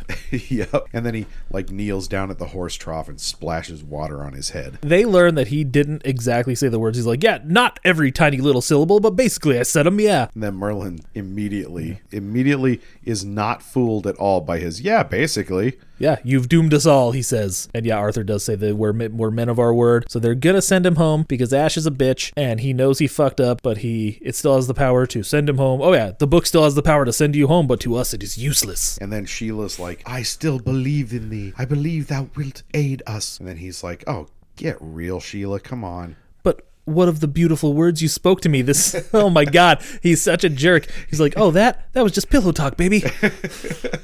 No, it was more than that. And then he just gets this really ashamed look on his face. Like he has feelings. He's an Like actual person. He's like a dog who shit on the carpet and is getting yelled at about it now. That's about the intellect level Ash is working with. A dog who shit on the carpet. But I think even he sees that he sucks and he's a selfish asshole because the Flying Deadite shows up. And Flying Deadite, who was the first one he killed at the end of Evil Dead 2, mind you. So long shit. tease on that one. oh yeah, holy shit, it is, isn't it? Yeah. I didn't even think of that. But yeah, and it captures Sheila, of course.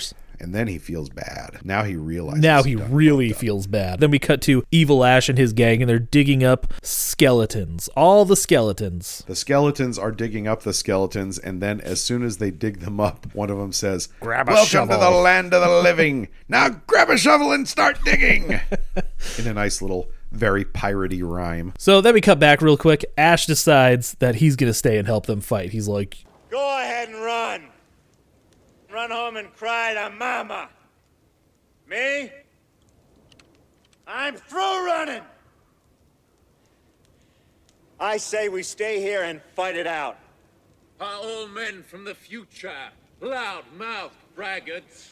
Nope. Just me, baby. Just me. He does a big hero speech, and he stands above all of them. He's giving his hero speech, but he doesn't even give a speech. He's just like, they're just like, we're fucked. And then he's like, yeah, go run back to your mama's. Like, that's not what he was doing 5 minutes ago. And then he's like, who's with me? And then everybody's like, no. And then the big blacksmith looking guy, who I'm not 100% sure is the blacksmith, because Ted Raimi then says, and you'll have my steel afterwards. So I get the feeling Raimi's the blacksmith. Yes. But this guy looks like the blacksmith. And this guy is the one who helps him build the mechanical hand, too. Yes. So I don't know. Yeah, that's a good point. I don't know who the blacksmith is. Maybe they're both blacksmiths? I don't know. Maybe he just has swords. Maybe he just owns swords. Maybe. I don't know. Suffice to say, the blacksmith-looking guy starts, and then Ted Raimi jumps on board after much pausing, and then suddenly everybody's on board, but he never said anything inspiring. Like, he never said anything. He was just like, who's with me? They're like, sure, that guy. I'll stand by you, he says. It's in a weird... I'll bend my bow in your service, sir. It would have made more sense if he'd had an actually inspiring speech. But he's Ash. He's not or at really least a bullshit speech. You know, like, see, that's the thing I would buy from Ash. I wouldn't buy the inspiring speech, but I would buy a staggering amount of bullshit speech. But they all believe he's the chosen one, so that's true. They do so all. He doesn't have to do anything. We cut back to the Deadite army, and Sheila's a Deadite, and she got real ugly, as Ash will say later. Yeah, but the skeletons find her incredibly sexy. They're all like wolf whistling her. And she looks fucking way different with that makeup on too. Yes, she does. That's a completely different actress as far as I'm concerned. Yeah, like she's a very beautiful woman, and she looks very creepy in that makeup. Yeah, it's good. Fuck, and now we're ready to do the gear up / training montage. They have 2 days, maybe. It said that they have 2 days, and the Army of the Dead will be there. The Army of the Dead is forming in the wilderness 2 days ride. And also, part of the speech was after everybody kind of agreed to fight with him, they're like, oh, but we only have like 60 men. Everybody's run away. And he's like, we'll get Henry and his men to fight with us. And they're like, bullshit. That'll come back later. I love the training and gear up thing when he's teaching them how to use like staffs or bows, like sticks, and the ha, hoo, hi, yeah. And then they do it a couple times and he's like, yeah, like that's the coolest fucking thing he's ever seen. And also, why does Mr. Prophet Man try to set the bag of gunpowder on fire? I know he doesn't know what it is technically, but like, is that just something he just wants to do? I'm going to put it over the fire real quick. I think he's trying to look at it in the light. Like, oh, okay. The idea is he's trying to examine it better, but he doesn't realize that it's highly flammable. And also, why does Ash have like chemistry books in his trunk? Yeah, I got to say that is the one part that's kind of a stretch, is Ash having chemistry, Ash studying chemistry. Like, come on. They do something to his car too. We don't know what yet, but we're gonna find out. We will find out. Suffice to say, he's got a book on steam motors and stuff like that in his trunk as well, doesn't he? Yeah, steam power or something to that like effect. that. I wrote down the next note is battle time, and Bill Moseley is the assistant skeleton guy. That still blows my mind. He's an actual actor too. I didn't realize, but he was doing an interview during that documentary, and he said that Sam Raimi wanted him to do like a British accent. They're like, can you do a British accent? He's like, yeah, I did this thing, and I'm blah blah blah. I'm like, what the fuck? Like, he's an actor, like an actual actor. He's not just like somebody who plays a crazy person all the time. No, he's actually an actor. Like, he's so entrenched in the horror and cult community that like he gravitates towards stuff like that. But that's not all he's capable of. I know, because he's always been in all the movies that I've seen him in. He's been very loud, very. I mean, did you watch Devil's Rejects, man? Very scary. Also, yes, he's really good in Devil's Rejects. He's in Repo: The Genetic Opera. That's a much more complicated. Yeah, that is character. Is true. Repo: The Genetic Opera? Well, Repo the Genetic Opera is way closer to him as Chop Top than it is anything else, I think. You have seen that, right? I love Repo the Genetic Opera. The industrial thing is kind of played out for me. I don't love industrial like I used to. For a time, I was really into it. And so when it came out right at the right time, when I was still really into it. It's an interesting choice. It's cool. It's cool. It's a cool choice for that kind of thing. It's very much a product of its time. I would like it to be a little more timeless than it is, but I don't hate it for that. I still love it. It's just I kind of have to, like if I'm going to show it to somebody, I kind of have to be like, okay, you're about to see something from the early 2000s that really feels like it's from the early 2000s. Get fucking ready. So all that gunpowder in those bags that they were filling up earlier, they're using that for bomb arrows. The only problem I have with that shot, and again, this is one of those, okay, it's Army of Darkness. We just got to let it go things.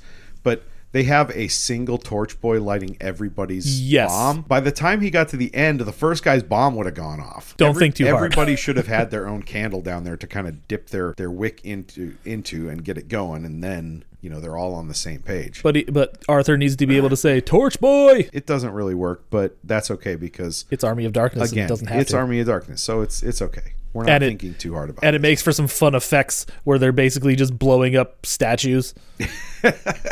And they're so obviously blowing up statues too. That's the great thing. The studio made them cut it down. There's like 5 minutes of them just blowing shit up. Yeah. I'm like, that's a bummer. Fuck you guys. I want that to be in the director's I cut. would watch really 5 minutes of that shit happening. Yeah, I like stuff absolutely. blowing up, and it's just kind of funny. They take out the first division kind of completely just with those bomb arrows. The second division has a ram, and they're gonna fucking take the door down and The take second the castle. division causes some damage. They Yeah. not only make it through the door, but they have the arrow, or they have the bowmen who take out some of the archers on the parapets. So, But we have catapults. yes, and they and work the catapults a have little. giant sack bombs. How much of this fucking gunpowder did they make? A lot, apparently, but it doesn't matter because they break down the fucking door. They're in. They've breached the castle walls, but we hold them off for like one more second with the Ha-Hu Hi-Ya. I mean, they lose the courtyard, and suddenly the battle has gone to the walls. Then Ash breaks down the fucking door with his awesome car tank fan blade thing. it's got this huge helicopter rotor on the front of it that is just glorious. Again, this is something they could have extended that scene for like 5 more minutes, and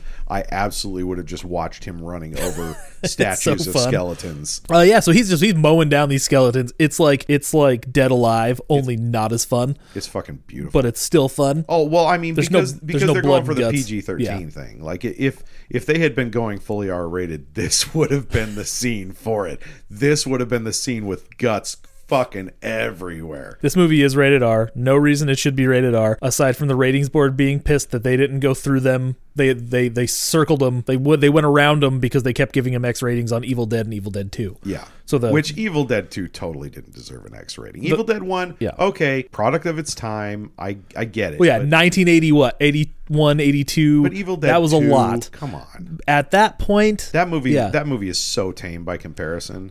But yeah, no, the ratings board was just like, fuck you guys, we're giving you an X rating. They're like, what the fuck? Yeah, that was sour grapes over Yeah. Evil Dead is what that was. Thinking back now, I never thought about it when I was a kid, but watching it now, I'm like, this is a PG-13 It's movie. totally PG-13. There's one shot of boobs. Even the scene with the boobs, and I watched carefully this time, the nipples are covered by braids. They clearly sticky taped the women's braids over the nipples. Yeah, that's a PG-13 nudity shot. It's straight PG-13. You get one fuck, and there's almost zero human violence in this. Oh yeah, it's all human on skeleton. I mean, there's a few, like Good, the Bad, and the Ugly, arrow to the chests, like Yeah. totally bloodless. Like Robin Hood bullshit. That movie was PG-13. The closest thing you have is the blood geyser, but you never see where it emanates from. It just blows out of this hole like fucking Old Faithful, and it's so ridiculous and over the top. By the way, before we move on from the car thing, as Ash is running into these things, he says, "Say hello to the 21st century." The fuck is he talking about? Ash is from the 20th century, not the 21st Yeah, century. Ash is dumb. Yeah, Ash isn't the brightest bulb in the pack, so... But as he's driving this thing, he sees Sheila in front of him, which causes him to fucking... And she's looking all hot still, so she's not a Deadite, apparently. She's in illusion form Yes, now. because it's established in the first 2 movies that the Deadites are playful assholes. And they can change their form. They can pretend to be regular. Yeah, if they like want to. I made a Rocky joke. He crashes the What? car. Yeah, he crashes the car, and then I wrote down women weak in legs. She tries to stab him with a spear, though. Is this the part where she says, "You found me beautiful once," and he says, "Baby, you got real ugly." He's And right now this time. And now she's fully back in Deadite mode. Yes. It should be emphasized. And Arthur's over here trying to kick ass, but he's getting filled with fucking arrows, and he lives for some reason. Arthur is fucking relentless. That dude just keeps fighting. Yeah, he doesn't stop. And then I'm telling you, he's King Arthur for sure. He becomes King Arthur after they get the Necronomicon. All right, yeah, maybe. And then he turns into Clive Owen. So Ash goes after Evil Ash, and he crushes the skeleton guy. So Evil Ash shows up. He runs up the stairs to they call it the parapet, I think. Evil Ash climbs the ladder to the wall. Ladder, thank you. which is the wall. You know, I mean, this is like old English castle. The walls are, you know, a fucking like 15 feet thick, you know, so they have like multiple levels on the wall of, I think they're called battlements that you can walk on. That leads to the parapet, which is where the Necronomicon is stored. Oh, okay. And I knew I Evil heard Ash that word. climbs a ladder up to the battlements, and then he pushes the ladder off. Well, Ash needs to go up after him. So he finds this rope that is just holding up a bunch of rocks for some reason. So he can crush the skeleton that's dragging himself along the ground. And he does. He cuts it, and then he goes up, and the he rocks rides fall it up like a badass, and the rocks fall, crush this asshole. Smash that fucking skeleton. He fights The skeleton's even got a little dialogue when Ash zips up into the air. He's like, "Where'd you go?" which is probably Ted Raimi. Probably, yeah. Or Sam. Who knows? And so Ash fights through a few henchmen. Sheila jumps on his back. She's still around. And Evil Ash goes for the book, of course. Well, and this is where Ash skewers Sheila. Oh, this is where she says, You found me beautiful once. Honey, you got real ugly. she goes for Ash, and then he spears her and throws her over the fucking ledge. Somehow she is alive later, which I don't know. I Fast guess and maybe loose. the evil kept her alive until Evil Ash was vanquished. So And she's still alive at the end of the movie, but she's not a zombie anymore. you gotta have the hottie survive. This isn't that kind of movie. Just as Evil Ash gets to the book, Ash throws a spear like into his back, I think, doesn't he? Yeah. And then he turns around and it's just one of those great shots. Like he's like, it is right dead center, just stabbing all the way through him. And then Evil Ash is like, fuck that shit, busts it off, no problem. Evil Ash is kind of a badass. And then that armored hand saves Ash's ass because he getting like slashed at with the Evil Ash's sword, and he fucking ends up having to grab the sword with his hand. Yeah, he's about to stab Ash in the face, and he reaches up and grabs the sword with his metal hand. And this is where the swashbuckling comes in. Did I say that right? Swashbuckling. They're sword fighting. It's just a sword fight now. It's fucking cool. Yep. It's not a good sword fight, but it's a fucking sword fight. No, it's not a good sword fight. I just watched Princess Bride I was going to last say, week. this is not Princess Bride. This is not that at all. How does Ash survive any of this? It's fucking ridiculous. He just bumbles his way into greatness. That's the story of Ash. He's like the anti-Jack Burton. Like, Jack Burton wants to be a badass and he wants to be cool, but he just ends up fucking it up the whole time. Ash doesn't want to be a badass. He just kind of accidentally happens to get lucky every once in a while. Jack Burton, and we had a conversation about this during the Big Trouble in Little China episode. Jack Burton has amazing reflexes, but every time he thinks, he fucks things up. Ash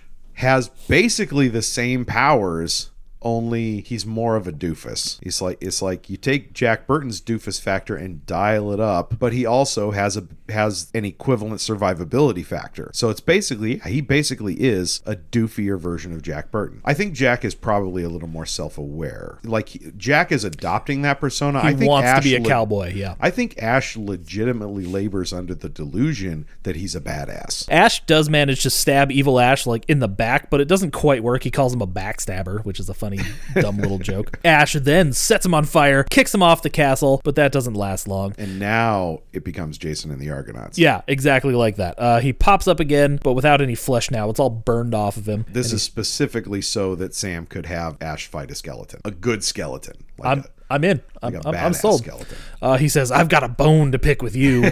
This is the quippiest fight of all fights, probably. During the fight, Evil Ash knocks Ash's torch from his hand, and it lands on the ground, and it lights a fuse on one of the catapults. It lights the fuse of the bomb bag. And remember, we talked about those earlier. yes. And then Ash goes over the side. Evil Ash grabs the book. He gets the book, and it's in his hand, and he jumps down, and he just happens to land on this bomb bag. I keep on wanting to call it a ball bag because I'm a fucking asshole. Well, it's right under his ball bag, or where his ball bag would be if he weren't a pure skeleton now. Yes. Ash he grabs a sword that happens to be right next to him, and he swings it and cuts off Evil Ash's hand with the book in it. The book goes flying. And Ash grabs it out of the air. He grabs it out of the air because he is kind of a badass. It's fine. And then he cuts the rope on the catapult. Evil Ash goes flying. Not before he has that great reaction shot where his head pops open and a steam whistle goes off. I love cartoons. It's fun. Yeah, so then he cuts the line.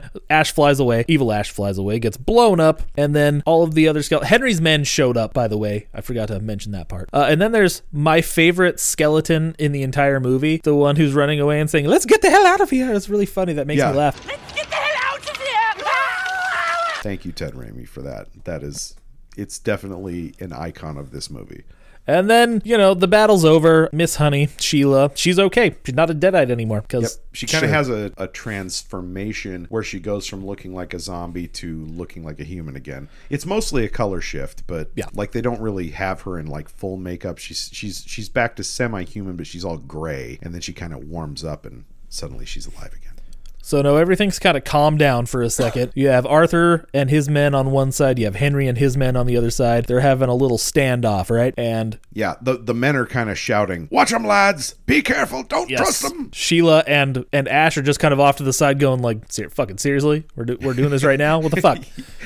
Yeah. So Arthur and Henry kind of move to the center. Then they bro hug. They're buddies now. And suddenly everything's okay. Tension relieved. And then everybody's excited, and then Henry says, "We've won the day!" And I always thought that line was really dumb, the way he says it. It's just kind of cheesy. And Ash cheers. He's like, "Yeah! Woo! Everybody's happy." So now Ash is going to say goodbye for real this time, and he has to say the words. He has to say the words properly, otherwise shit gets fucked up. And if you watch closely, the scene where Merlin is like filling the flask with the juice and telling him how to do it, it's all a bad dub, because in the original version Merlin was saying you have to drink 6 drops. Oh yeah, because we'll talk about the ending. But yes. in the theatrical version, Merlin is saying drink this and then say the words Klaatu Verata Nikto and thou wilt return to thy time. None of the words match his lips in this scene. So yeah, before we talk about the actual ending, the theatrical ending, which is technically canonical, let's talk about the alternate ending. They move Ash and all of his shit into this cave, and presumably that happened in the theatrical ending too, only we don't see it because it says you'll just go to sleep, wake up in your own time or whatever. So they don't do the go to sleep thing in the that. theatrical version. They basically, that was in the original, the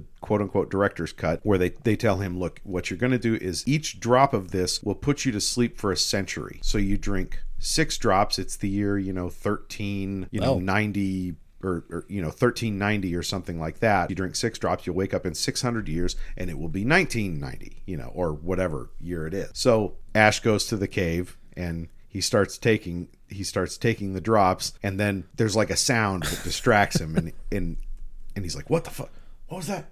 And then he goes back and he takes like whichever drop he was on, he takes again. So he ends up taking 1 drop too many. And then he goes to sleep, and he wakes up, and he's all covered in like spider webs and cobwebs and shit, and he's got a beard. And apparently Sam Raimi tried to make it so he died at the end. Like he deteriorated and just wasted away, and he was a skeleton. But they were like, no. Really? Somebody was like, no, don't do that. The way the bootleg version ends is, he basically says, "I awoke and found I had slept too long," and then he exits the cave, and then we look at London and it's like decimated by some kind of nuclear holocaust or something like that. So it's like suddenly post-apocalyptic. Oh yeah, because when he gets up and he walks out there, and then he sees the skyline and all the city's all fucked up, and then he gets to his knees. He's like, "Oh God, I slept too long!" And then that's right. That's right. It's over. What I always confuse it with is I read the original script, and in the original script it's done in voiceover, but in the bootleg version he actually says I slept too long. Because the original plan was to do an Evil Dead 4 where he'd lead like a weird like resistance Mad Max style. Yeah, resistance against the Deadite army or whatever. It's probably a Deadite apocalypse, really. Yeah, which is a great idea. But then in the quote unquote actual ending, the canonical ending, he's back in modern day, let's say 1992, because that's when the movie came out, and he's telling Ted Raimi, of course, the story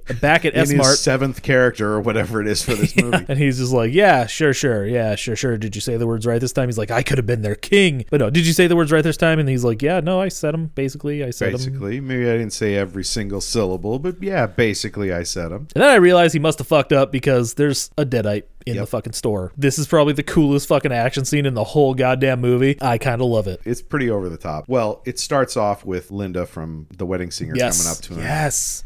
Fucking looking very 90s with the Bridget Fonda hair. Like, she really looks like they were like, yeah, just take Bridget Fonda's character and dress her up like that. Make her a redhead instead. Yeah. And she walks up to him. She's like, "You know that story about how you could have been king? I think that's really cute." Hold that thought. I need to fight a zombie. And he's like, he grabs a gun because he's Ash. and he works, and he's at Smart. I don't know. He grabs that weird John Wayne gun. Well, it starts with the Deadite spinning around and then freaking out and going full on Evil Dead, and then it's ripping up the cash register, which is a very dynamic shot. I got to say, like it looks really Evil Dead-y when it's ripping up that cash register, and then it's going after Linda. I don't even know what that character's name is. She's just Linda from The Wedding Singer. She doesn't have a name, I guess. I don't know. I'm sure it's on her name tag. And then Ash smashes open the gun case, pulls out the John Wayne repeater rifle, and boom! And then shoots the cash register right out of the Deadite's hands. Super, super cheesy stuff. Like she does she do like flips and stuff? And oh yeah, it's so over the top. She's doing flips and he's like bam, bam, bam, bam, bam, bam. Like he's firing like a trick shooter, so fucking fast from the hip, mind you. And then she like starts doing flips and he throws the gun up in the air, jumps forward onto a rolling cart, catches the gun out of the air, so a completely useless throw. I was like, yeah, why the fuck did he even do that? Who cares? And then he again starts firing trick shooter speed. This gun has to have like 100 bullets in it. It's so unrealistic how overloaded this gun is. But he's firing this thing like a fucking semi-auto. He's firing it so fast, and it's a lever action repeater. It's beautiful. And then she's spinning through the air. She jumps off a trampoline and does a double backflip, and he's shooting the whole. He gets off 12 shots before she hits the ground, and then finally, just boom, dead. He gets her, and then everybody's happy, sort of. He rips off his fucking S-Mart thing, and he's got the blue tunic. He's got the Sheila tunic underneath that Sheila made for him. And that he was going to use as a horse blanket, that cocky bastard. But then he has a fucking holster on already too, doesn't he? Yeah, he's got a rifle holster on his leg, which is the most ridiculous looking thing you'll ever see. And he spins the rifle around and then slides it into this holster. And then he puts his arm around the new Linda, not Linda, and he says, "Hail to the king, baby." And then credits on the greatest movie ever made. This is definitely an icon to anybody who grew up in the 90s. Like, if you grew up in the 90s, you saw this on cable and it changed your life. And if you didn't see it on cable, you're a fucking liar, because nobody saw this in the theater. I didn't see it in the theater. This movie lost so much money. I was 5 years old. Yeah, it took 3 years to fucking come out. The studio's like, hey, we're going to recut this because we're assholes. I'm like, you guys didn't even pay for it, you assholes. Nobody saw this fucking movie in the theater. Everybody caught it on cable, and it's the best. I never saw it on premium cable. I saw it on fucking basic cable. Yeah, on the USA Network with commercials all the time. And it was always the weird international cut / TV cut. The TV cut has like a bunch of scenes added into it to get to that 2-hour mark. Yeah, that makes sense. Because it's tight. This movie, what did you say it is? The 80 minutes. Theatrical cut's 80 minutes. And it feels exactly 80 minutes. It does not feel a second longer than that. The good thing about it is that you can watch this and be completely satisfied, or you can watch the fucking director's cut and get an extra 10 minutes, and it's the same movie just with some extra gags. I don't walk away from this movie feeling like I'm missing anything. I think this movie does exactly the right thing, which is leave them wanting more. That's a trick that a lot of directors miss, is what you want your audience to do is leave the theater going, fuck, I want to watch that again right now. Like, that's what you want. That's your ideal. And then you get these movies that are just bloated and way over runtime. They go on way too long, to the point where you're like, oh god, calm it the fuck down. Like the fucking ridiculous lightsaber fights in the Star Wars movies. It's like, fuck you. Fuck you. Trim that shit down. Make it tight. Make me give a shit, and then draw me in, Tease me, man. Get my dick hard for me. Come on. I like George Lucas, but he doesn't know how to do that. Leave him wanting more, not wanting you to leave. So does that cover your final thoughts for Army of Darkness? Yes. Okay, good. Army of Darkness is a lean, mean, ass-kicking machine. This is honestly a movie that everybody can enjoy, I think. Oh yeah. Everybody should watch this. I don't care your grandma might like it. This movie's a bucket of fun. It's so stupid that kids are going to like it. It's not scary. It's got a little bit of scariness in it, but it's so silly that it's impossible to take that seriously. But it's fun. It's fun. Just watch it, have some fucking popcorn, just don't think for a while, and definitely don't think about this too hard. Do not overthink. Drive yourself fucking crazy. Sam Raimi clearly wasn't overthinking this movie, so who are you to second guess the director? He was overthinking it, so you don't have to. He had a vision. No one's accusing him of not having a vision. He had a vision. He knew exactly what he wanted to make. He put in exactly the amount of effort required to make what he wanted to make, and he didn't waste time on extraneous things that didn't contribute to that vision, like worrying about where Ash got his fucking gun from. Yeah. Tomorrow I'm going to watch the director's cut. I'm curious. I've seen it a few times, but I can't remember. Anyways, so I think that does it for Army of Darkness. Ash Wednesday. The Catholic Church can fuck off. If you want to give up something for Lent, give up going to church. I don't know. That's what I'm giving up for Lent. Fuck yeah. Because I go to church all the time. I'm there like every day. I'm going to make it a point to sit at my satanic altar every day. I don't have a satanic altar. I'm way too lazy for religion. Get the fuck out of here. So that's it. We're done. Fuck off. Except don't. Before you fuck off, you can do our social media bullshit. You actually posted something this week. I did. It was completely irrelevant. I was just kind of bored at work, and I'm like, hey guys, look at this scary thing that I found in my nephew's bedroom.